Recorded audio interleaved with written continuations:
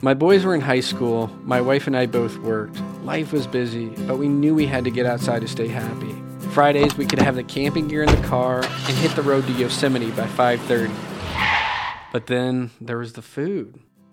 I'm Kip Clifton, and I started Fireside Provisions to help people like me get out of the city and go camp more easily and more often. Just go to firesideprovisions.com before your next camping trip. Choose from a variety of affordable meals created by award-winning chefs. Then select your dates and number of friends. We'll deliver the food straight to your door the day before you leave. Fireside Provisions. Delicious meals made for the outdoors. You're listening to the Dirtbag Diaries, a production of Duct Tape Then Beer, with additional support from Patagonia, Kuat Racks, and REI.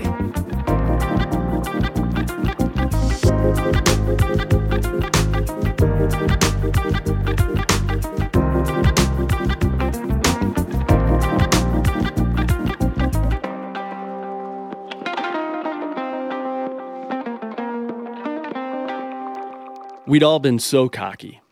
During late-night fires, we'd spoken of our crack climbing resumes. Lynn, my girlfriend, had honed her skills while living a year in Yosemite. Kyler, one of my best friends, had climbed towers and cracks all over the West. I am a shitty trad climber, but after the fear reduces itself to a hissing broth, in the ballpark of competent. But I'd also been bouldering almost exclusively for a year on the road. I hadn't stood on anything more than 35 feet tall in ages, and at any rate, 5'11" had always challenged the limits of my crack leading abilities. Scottish Trevor and Lana Banana? No worries. Scottish Trevor, he doesn't worry about heady leads. He doesn't worry about utility bills either, or the time of day, or even what day it is. He doesn't worry about impending nuptials, even his own. Everyone else, I had no idea how to judge their skill levels. Most of us had all just met on the road over the past year of climbing from Colorado to California. We'd come together as a band of wanderers, clinging to a mysterious group dynamic that had forged friendships over the long miles of driving and sketchy top-outs and endless jokes. We'd seen Jer Bear trying to figure four his way up boulder problems, which was worrisome.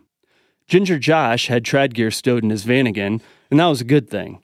But he also had 2 mountain bikes, a set of bocce balls, and a much-loved Settlers of Catan game board. The only thing I'd never seen him using was a trad gear. Uncle Brian was an ace at drunken slam poetry, guzzled Canadian Hunter whiskey, and bouldered like a leaf floating on the breeze. Beyond that, we couldn't be sure of much. Sarah, I think, had climbed Castleton a long time ago. We'd lived in the present for so long that a discourse on the past or future had seemed pointless. The days and months on the road had unspooled before us, and we'd simply follow the thread. But the bobbin was empty now.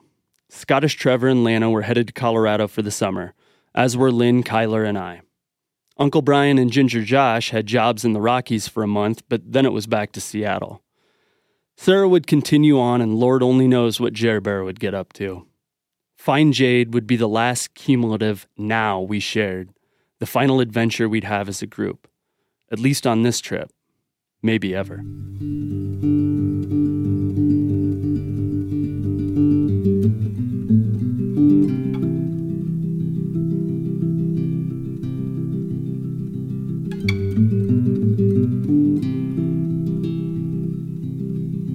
Parties veered off behind us to take on Castleton, a 400-foot finger of Wingate sandstone separated from the rectory by a saddle of dust and stone. We had the route to ourselves. We sat around examining our options. In the plus category, it was early. We had plenty of daylight to do whatever it was we were capable of. In the minus category, our capabilities did not allow a quick 3-team ascent of Fine Jade. Diplomatically stated, we were not efficient, or fast, or brilliantly talented. The sun would disappear before we'd even begin rappels. Leading the route was definitely out of the question. I exhaled a long, slow sigh of relief. I did not try to hide it. Weddings are supposed to be joyful, no? We finally opted to set up a top rope belay station above each pitch. Lana Banana would tag a line as she followed Scottish Trevor's lead, thereby fixing a top rope for the next party. That would be Kyler and myself, who would also tag a line. And then Lynn and Sarah, and then Uncle Brian and Ginger Josh and Jer Bear. Gumby style, for sure. but whatever. If a Gumby can excel at one thing, and one thing only, it's dipshit ingenuity. Ever solid, Scottish Trevor launched up the first pitch of overhanging off-width. The remaining 7 in our climbing-cum wedding party shed layers after the brutal hike and splayed ourselves on the red rocks. Lana Banana followed quickly and surely, maybe cursing a bit on that first 40 feet, a slightly overhung, flaring wide crack. We all cursed through that first 40. Kyler and I grunted and howled up the next pitch, through fists to thin hands to fingers and finally to the ledge.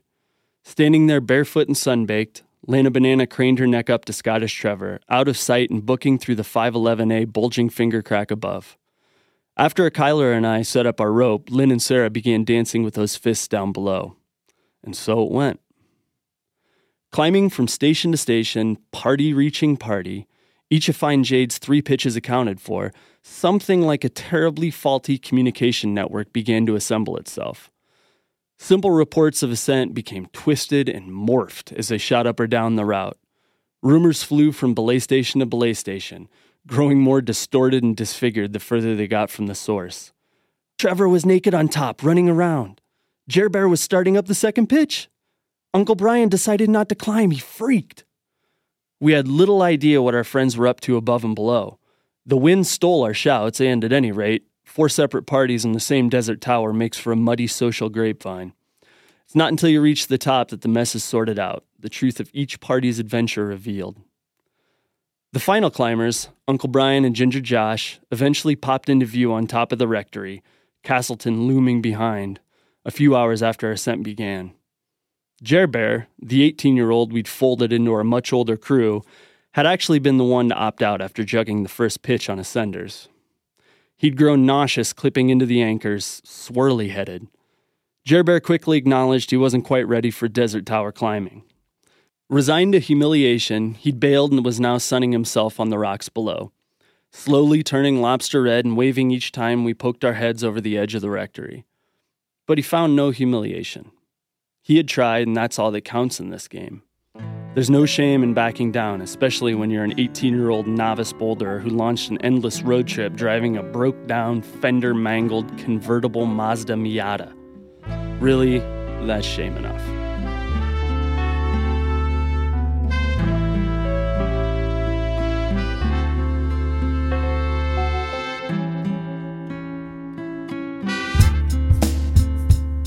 The 8 of us spun into action atop the vast patio of the rectory. Scottish Trevor slipped on a kilt, a tuxedo t-shirt, and a bulbous brown party afro. Transformed from dirtbag climber to dirtbag groom, he sat on a ledge and tinkered with his vows, whispering to himself and scribbling down a future he saw fit to promise. Lana Banana donned a frilly white onesie and pink tutu. The girl slipped flowers into her hair, a stunning acid trip bride. Sarah unfurled a python-sized blue boa and draped it over her shoulders. Kyler took off his flannel and knotted it backwards around his waist, an impromptu kilt. Uncle Brian did the same, after sliding a tuxedo vest over his tanned torso and draping a platinum blonde wig above his bearded face. My kilt was a plaid pillowcase, wrapped around my waist and bound by an oval carabiner. I pulled on a white t-shirt which I'd fashioned while Scottish Trevor flew up the first pitch. Scrawled across the front was Dirtbag Ministry Co-op. I dropped $40 online a few weeks before and by some mystifying legality had become an ordained minister. Shouldn't we have had, a rehearsal or something? Asked Lana Banana. She was right, of course. The excitement of the adventure had sabotaged the little pragmatism we possess. We were totally unprepared for her wedding day. I think this is the rehearsal, said Sarah, her boa shedding feathers atop the rectory. Relying on memories of weddings attended, we arranged ourselves accordingly, Scottish Trevor still worrying over his vows and Ginger Josh pulling up the Here Comes the Bride processional on his iPhone. Scottish Trevor would stand next to me on my pulpit, a slight outcropping of pink sandstone. Kyler, best man and wedding photographer, and Sarah would follow down the aisle. Next came Lynn, the maid of honor, and Ginger Josh. Finally, Uncle Brian, his platinum mane shimmering in the afternoon sun, would escort Lana Banana down the aisle, arm in arm. Satisfied, we queued up. Scottish Trevor stood next to me, his vows tucked into his afro. I tried my best to look official, picking at my tape gloves and silently going over the ceremony speech. The procession began, kilted and boa-wrapped attendees slow walking down the rocky aisle and finding their places literally feet from the void. Ginger Josh flipped on Here Comes the Bride, Uncle Brian wiped away a fake tear, and Lana Banana and Scottish Trevor entered into marriage atop one of the finest desert towers on the planet, the views endless and uncapped. It's funny how this life uncoils before you. The 9 of us knew little of each other, but shared everything. From blurry bottles of cheap whiskey to bouldering above sketchy landings, to this final reliance upon one another to get up a few pitches and see to it that our friends got hitched in style. Love had brought Lana Banana and Scottish Trevor together, while climbing had affixed us one to the other in their wake. Dirtbag theology in motion, in its finest incarnation, looks something like this. With climbing, the strange masonry of our friendship was made possible.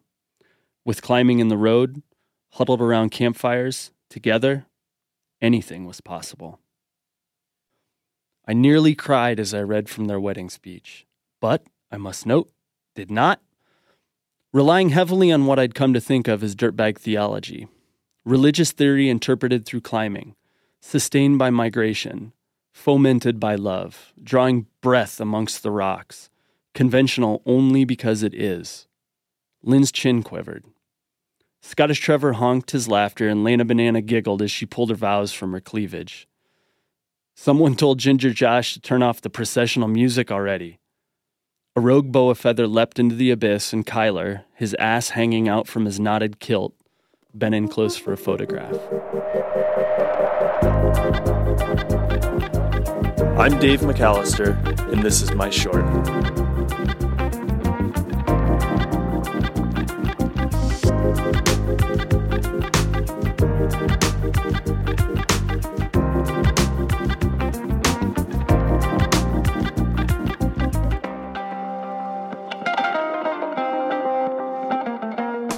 The shorts are made possible by Fireside Provisions. Whether you're car camping or backpacking, let Fireside plan the food for you. Go to firesideprovisions.com and choose from delicious meals like the Golden Gate, spicy tuna, sesame seeds, crumbled nori, and a fiery sriracha kick served with pita bread. They'll deliver the ingredients straight to your door. Fireside. Great meals for every adventure. Additional support comes from Patagonia, REI, and from Kuat Racks, makers of good-looking, easy-to-use roof racks and hitch racks. Check out their lineup at kuatracks.com. Ever felt something following you in the woods? Discovered something surreal dangling from a tree branch? Seen something that couldn't have really been there? You have 2 more days to send us your tale of terror. Just type it up, 1,000 words or less, and email it to editor@ducktapethandbeer.com by the end of the weekend. A huge thank you to Dave McAllister for sharing his story. You can find more of Dave's writing at thunderkling.com. Like undercling, but thunder. Music today from Amy Stolzenbach and Publish The Quest. Jacob Bain and Nish Koto composed our theme song. As always, you can find links to the artists at our website, dirtbagdiaries.com. This episode was scored and mixed by Jacob Bain and produced by Fitz Cahal and me, Jen Alchel. Becca Cahal is our executive producer. You've been listening to the Dirtbag Diaries. Thanks for tuning in.